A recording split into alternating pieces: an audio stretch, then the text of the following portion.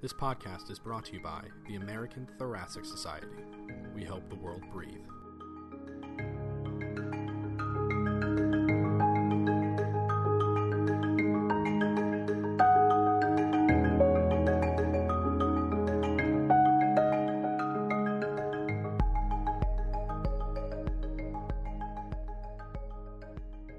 Hello, and welcome to another episode of the Out of the Blue podcast. My name is Trish Critic, and today I'm joined by both Biren Kamdar and Dale Needham, who are the authors of today's article for discussion, Joblessness and Lost Earnings After ARDS in a One-Year National Multi-Center Study. Dr. Kamdar is Assistant Professor of Medicine in the Division of Pulmonary and Critical Care Medicine at the David Geffen School of Medicine at UCLA. And Dr. Needham is Professor of Pulmonary and Critical Care Medicine and Physical Medicine and Rehabilitation at Johns Hopkins University. Thank you both for joining us today. I really enjoyed reading your piece on joblessness after ARDS, and I would say I was maybe sobered but not surprised by seeing that nearly 50% of patients who were employed prior to their illness were not employed at 1 year after their illness. So I thought that was obviously notable. I'm curious, Biren, if you want to comment a little bit, what are the other aspects of the study that you thought were particularly notable and aspects that you wanted to highlight for our listeners? Sure. First, thanks for having us, Trish. I'm so excited to talk about this study. So prior investigations have explored this issue of employment after ARDS. And what this study adds is a much deeper analysis on employment as the primary outcome. And I think the major things that we found, number one, as you noted, that about half of these 386 survivors of ARDS were working or after they left the hospital. But more notably, of these 386 patients, approximately 70% of them ever returned to work, which sounds quite good. But the concerning figure is that of those 70% who ever returned to work, about 1/4 of them subsequently lost their jobs over that year-long period. And that has not, to my knowledge, been described before in terms of returning to work and then subsequently losing your job. And the people who did subsequently lose their jobs either went into unemployment or had to go on disability, which speaks to some possible issues in terms of impairments that they may have been having, which is something that needs to be explored further as far as why these people were not returning to work or why they subsequently lost their jobs. The other component of this analysis was our estimation of lost earnings. I did a pretty deep literature search going back several decades to find any literature on earnings after intensive care, and I was not able to find any robust analyses from which to build on. But we were interested in the economic impact of the survivors either being completely jobless or having some major hit to their employment status, meaning that they were working less hours or had an occupation change. So I met with an economist from UCLA, Till van Wachter, who specializes in labor economics, and he guided me through this analysis. And what we did is we did not have patients' survivors' tax returns, so we did not know their exact earnings, but we did an estimation based on other economic models. And what we discovered was that approximately 70% of all of our survivors ever accrued some lost earnings over this year-long period. And amongst those who lost earnings, the average lost earnings was $27,000, which amounted to 60% of their pre-ARDS income, which is quite substantial if you think about just our day-to-day earnings and day-to-day expenditures. I think both those are really important aspects that I want to follow up on further. Dale, did you want to add anything to that before I have some follow-up questions? Sure. I think Biren had commented that among the almost 70% of people who ever returned to work over 1 year follow-up, that 1/4 of them subsequently lost their jobs. But in addition to that, almost half of those that ever returned to work never returned to their previous number of weekly work hours. and almost 1/3 of them experienced a major occupation change. So there are even challenges among those people that return to work that really we can't detect unless we dig a little bit deeper and ask around the number of hours and the type of work happening. So it may seem like a success that almost 70% of people ever got back to work, but there's really much more to the story, and unfortunately these additional details are relatively discouraging or help highlight the true magnitude of this problem. Yeah, I think both aspects give us more context on the deeper implications of the limitations that patients are experiencing after ICU admission. I'm going to follow up actually on the part that you just talked about in terms of what they were doing. So as part of your follow-up on these patients, did you have a sense of a couple things? One, what those exact occupations were, and I guess my question is, are there certain occupations where we're seeing it's more challenging to return to work? And then secondly, maybe linking into the wages, did you have a sense of if these patients were the primary wage earner? As I think maybe that has some implications on return to work in terms of the impact of not being able to return to work or the decision not to return to work. So the occupation issue is very interesting, and we did have occupational categories. Every patient did provide with their occupation, and it's a more challenging variable than one would think, because oftentimes the occupation that patients provide as part of a study may not tell you exactly what they do. But that being said, we were able to categorize everybody's occupations into these 22 categories that, based on the Bureau of Labor statistics.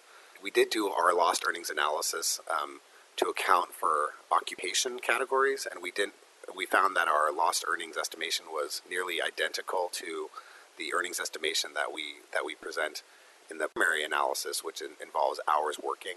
And as far as looking at which types of occupations are more predisposed to joblessness subsequently, that is something that I think is an interesting question that we would like to explore in a future analysis, but we did not look at that specifically in this analysis. But I do think that's an interesting question as far as, if people are working more labor-intensive jobs, are they having more trouble returning to work, having more physical impairments? And conversely, the survivors who have more desk-type jobs, where they might be sitting at a computer, are the ones who are not returning to work having more cognitive issues? These are things that are interesting questions moving forward. Exactly. That's exactly the kind of stuff that I'm curious about, particularly as we think about what the different impacts are both cognitively and physically of critical illness. Did you gather information on whether or not people were the primary wage earner for their family as part of the study? And do you think that has implications? I mean, given my own family situation, I would say that is something that's relevant. Absolutely. But our survivors did not tell us whether they were the primary earners. Given that the vast majority of our survivors were working full time before ARDS, that at least speaks to the level of employment that they did have. But I think that's another very interesting question: is what contribution these lost earnings were having on their overall financial situation at home. There are many layers to finances in the house, not just the earnings from these survivors who may not be returning to work, but also if their family members have to care for them, and are they having to take a leave of absence from work, and other finances related to the care that the patients these survivors may require. So those are things that we would love to explore, but we did not in this analysis. Fair enough. And I think we have more and more a growing sense of the implications of the informal caregivers and the impact on their employment, which is obviously affected as well. Relevant to what you guys were saying before, one of the questions I had as I read was the time frame that you studied included the recession. And there obviously isn't a cohort of parallel folks that you compared joblessness to. Do you think that the fact that the time period included the recession has some impact on the numbers you had? And if so, how? And I guess the corollary to that is, should we be trying to have some type of control comparison cohort to better understand this? So I do think that's an important question. And it's a question that gets asked often in critical care research if we're trying to tease out, is this an effect of ARDS or is this effect of critical illness? It's often hard to find appropriate control groups for critical care studies.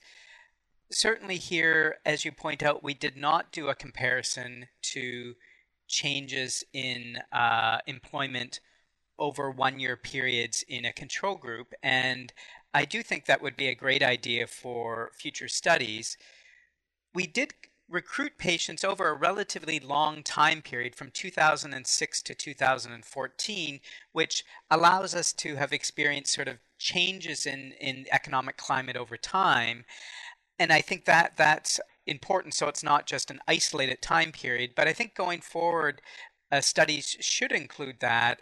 But I think we all would agree that the magnitude of the changes that we've seen here couldn't be explained by the general economy alone. For those of us that live and work in the United States and have ideas about this, the magnitude of the change is simply too large to be exclusively due to the contemporary economic climate during the recruitment period. Agreed. I agree. I think the magnitude clearly says this illness is impacting their lives downstream for quite a while. I wouldn't disagree. I just, in terms of assessing the degree of impact.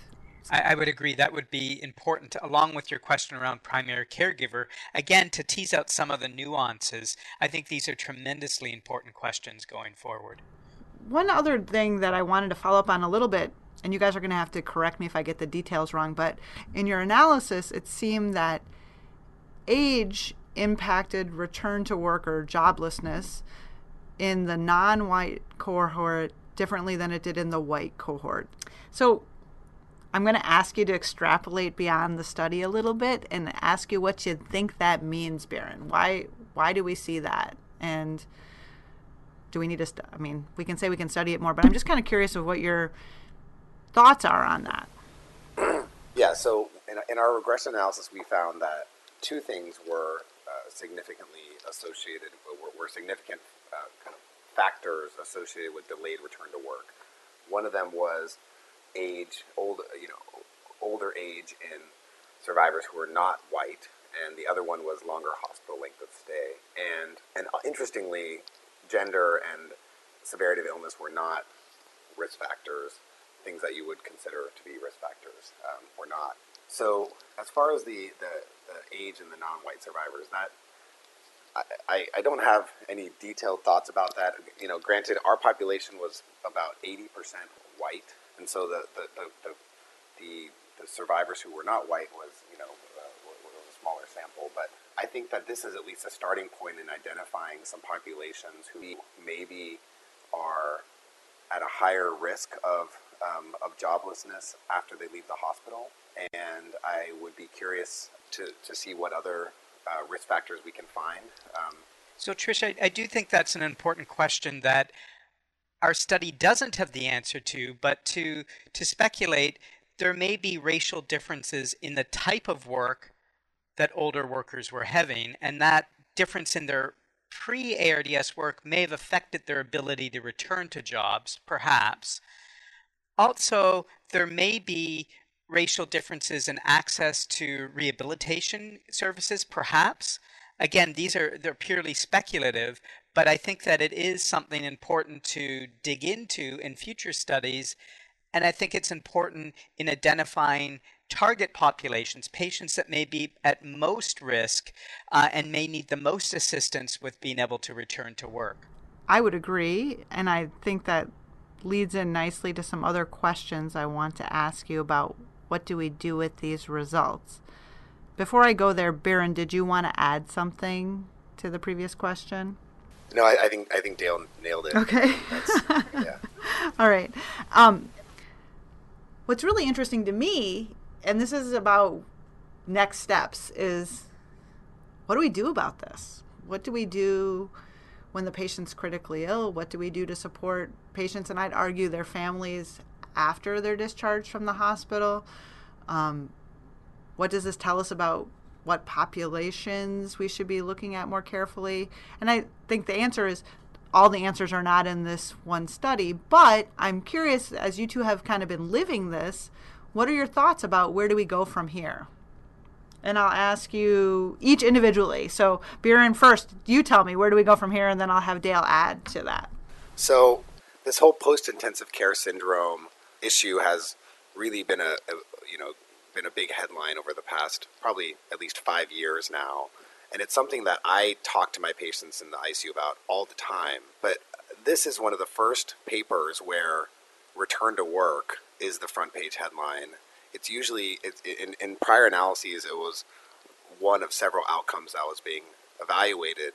And now I think this is, now that this is a headline, I think it's going to change the conversation a bit with patients and their families when the discussion occurs regarding what happens after I leave the ICU. What I've noticed in my own practice is that, having done this analysis myself, is that patients are very sensitive to the discussion about cognitive impairments and physical impairments. But once you talk about returning to work, the conversation gets much more serious. I think that this is a functional outcome that encompasses that goes beyond just these individual impairments, and because of the economic impact, it really hits home quite hard. And so I'm hoping that bringing this to the attention of the ICU community is going to hopefully not only accelerate our efforts to start addressing and preventing these impairments earlier, in the ICU, but also start to tailor the interventions once patients leave the ICU. I think the whole post-ICU follow-up is a very exciting field, but it's still a somewhat nebulous concept in terms of what are we doing for these patients. And obviously every patient has different needs and impairments. And at least this starts to identify some populations who may be at higher risk for joblessness. And I think moving forward, this will be a much larger part of the conversation, which, to my knowledge, at least in my own practice, was not a part of the conversation. We'd usually be talking about nursing homes and versus home, or we'd be talking about physical therapy, but we wouldn't be talking about the jobs that people used to do. In fact, sometimes we don't even ask the patients what kind of work they do. We're too worried about the other issues. But now this is much bigger part of my own conversation with patients, and I'm hoping that this awareness really builds after this with this analysis. Yeah, you've inspired me a little bit because I'm going on service in the MICU on Tuesday, and I'm going to pay attention more to how much I think about and talk about, and probably change my practice about people's return to work. Dale, what do you think about kind of where do we go from here? I think that this will help inform our counseling with patients and family members around a negative consequence of being critically ill, just in the way that both you and Biren have said. I think this also gives us, in the context of post-intensive care syndrome, a reason to dig deeper and understand what are the unique contributions of physical problems versus cognitive problems versus mental health problems that may lead to joblessness. And I think it really should inspire us to bring yet another specialty into our realm of critical care medicine to help address the problem. So that's the specialty of occupational medicine. So we've begun to embrace OTs and PTs and maybe psychologists, but this is one more specialty within medicine that we really need to begin to do some collaborations and brainstorming and thinking with them, because they think about this every single day for their patients, and we may be able to start building bridges there in order to help our patients. I think many other specialties think of critical care as a black box, and our job as intensivists and other critical care clinicians is to help unpack some of that black box to make our patients more accessible to other specialists that have tools to help them. So I think that's going to be incredibly important.